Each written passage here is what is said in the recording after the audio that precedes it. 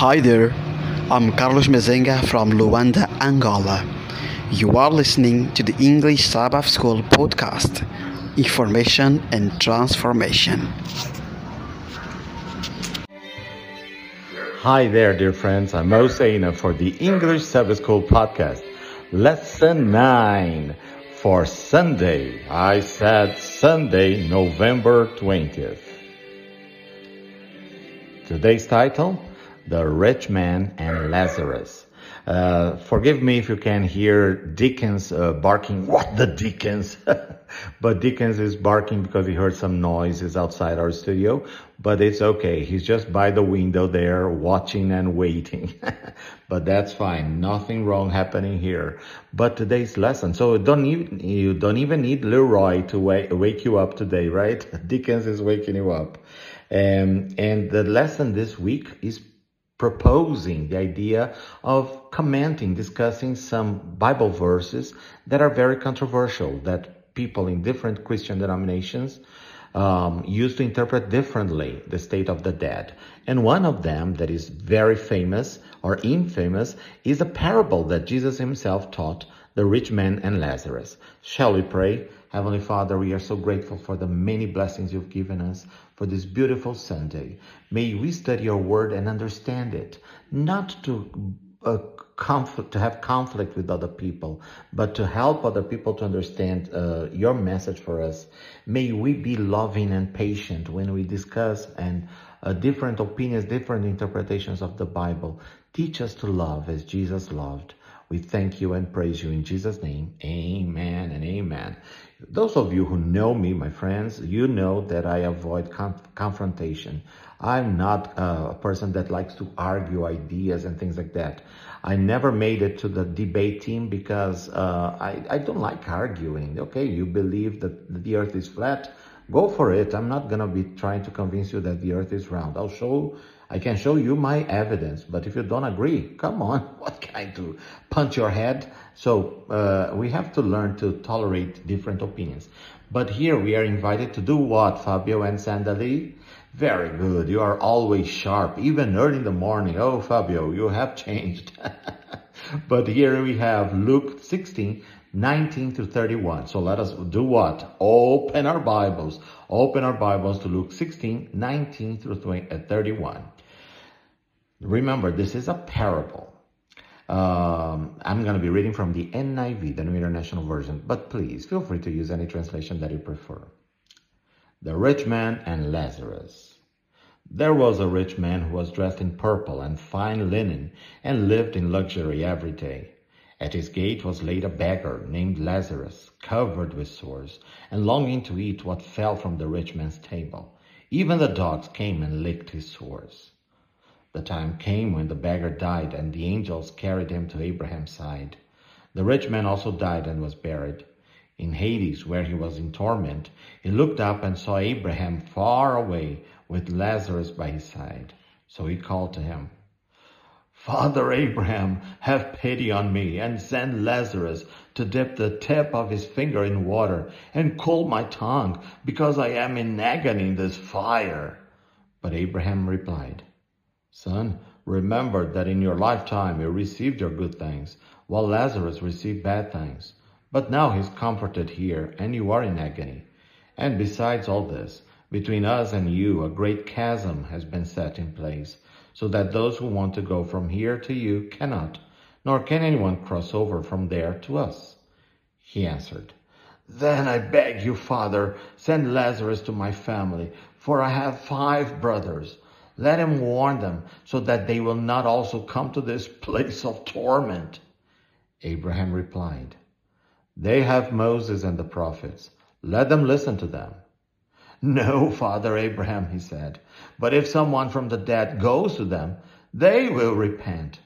He said to him, If they do not listen to Moses and the prophets, they will not be convinced, even if someone rises from the dead. Wow. So the question here is the following. Why is this story not a literal description of the afterlife? Did you notice the ways that Jesus narrated the story, saying that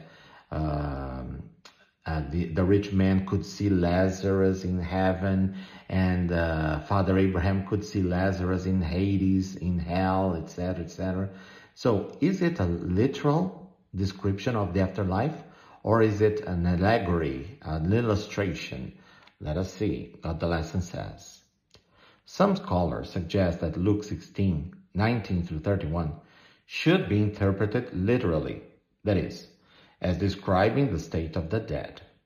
But this view would lead to several unbiblical conclusions and would contradict many of the passages that we have already looked at. First, we would have to admit that heaven and hell are close enough to allow a conversation between the dwellers of both places. We also would have to suppose that in the afterlife, while the body lies in the grave, there remains a conscious form of the spiritual soul with eyes, a finger, a tongue, and which even feels thirst. If this passage were a description of the human state in death, then heaven would certainly not be a place of joy and happiness, because the saved could closely follow the endless sufferings of their lost loved ones, and even dialogue with them. How could a mother be happy in heaven while beholding the incessant agonies of her beloved child in hell? In such a context, it would be virtually impossible for God's promise of no more sorrow, crying, and pain to be fulfilled, as recorded in Revelation 21, verse 4.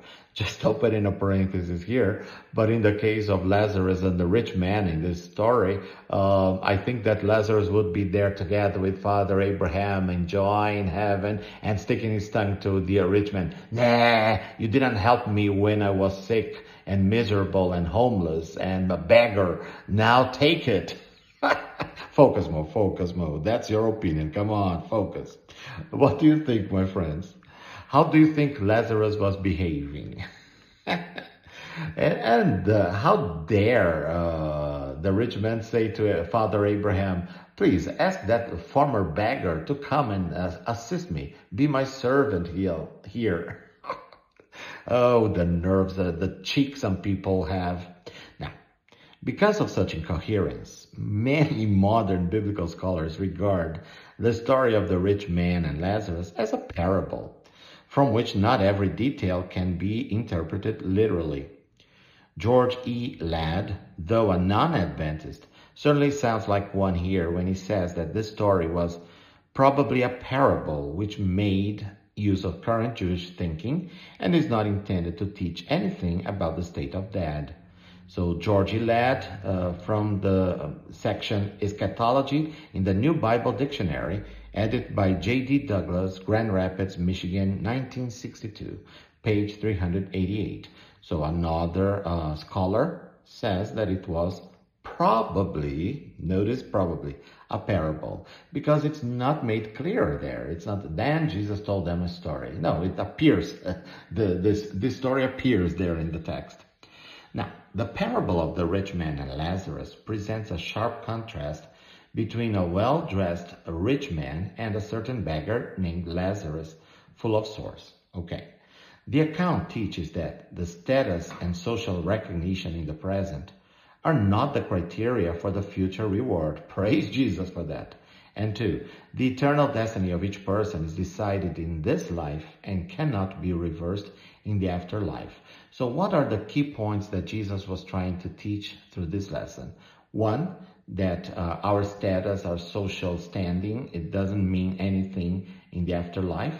And what we do here will determine how we're going to be the future living that we're going to have in heaven. So, but why did Jesus tell this story like that? It's an interesting question. I don't know the answer, but it's an interesting question to think, right? Why did Jesus specifically teach this story that brings so much controversy about the state of the dead? First of all, I don't think that he was focusing on the state of the dead. He was focusing on the consequence of our choices and decisions in this life for eternity. But the lesson concludes with the following, difficult lesson. But he said to him, if they do not hear Moses and the prophets, neither will they be persuaded, though one rise from the dead. Question: what message from Jesus' powerful words should we take for ourselves regarding the authority of the Bible and how we respond to it? Totally, because many times people think, okay, if I saw a miracle, if Jesus appeared to me, then I would believe. No, you have the scriptures. If you don't believe based on the scriptures, not even if Jesus appeared to you face to face, would hold to your faith. So you have to really choose who you're going to believe, who you're going to serve. Yes. Well, difficult lesson. I'm not sure I totally get the main ideas of this parable. Shall we pray? Oh, Father, many times we don't understand some parts of the scripture. Yes, but your Spirit will guide us into your truth. Help us to learn, to grow. Show us in this parable, you show us the meaning that we decide our eternal destiny in this life. Give us wisdom to show mercy to the poor, to show love to those in need, and to grow in wisdom, following you wherever we go. In Jesus' name we thank you and praise you. Amen and amen. Well, my friends, today is lesson 9 for Sunday, November 20th. Get in touch with us. Let us know what you think about it. For more information, please contact us on Facebook and Instagram, Believes UNESP. Tell your friends about our podcast, available on any podcast platform. Rate us with 5 stars so that more people may discover us. Thank you so much for listening, sharing, and praying with us and for us. Remember, He is alive.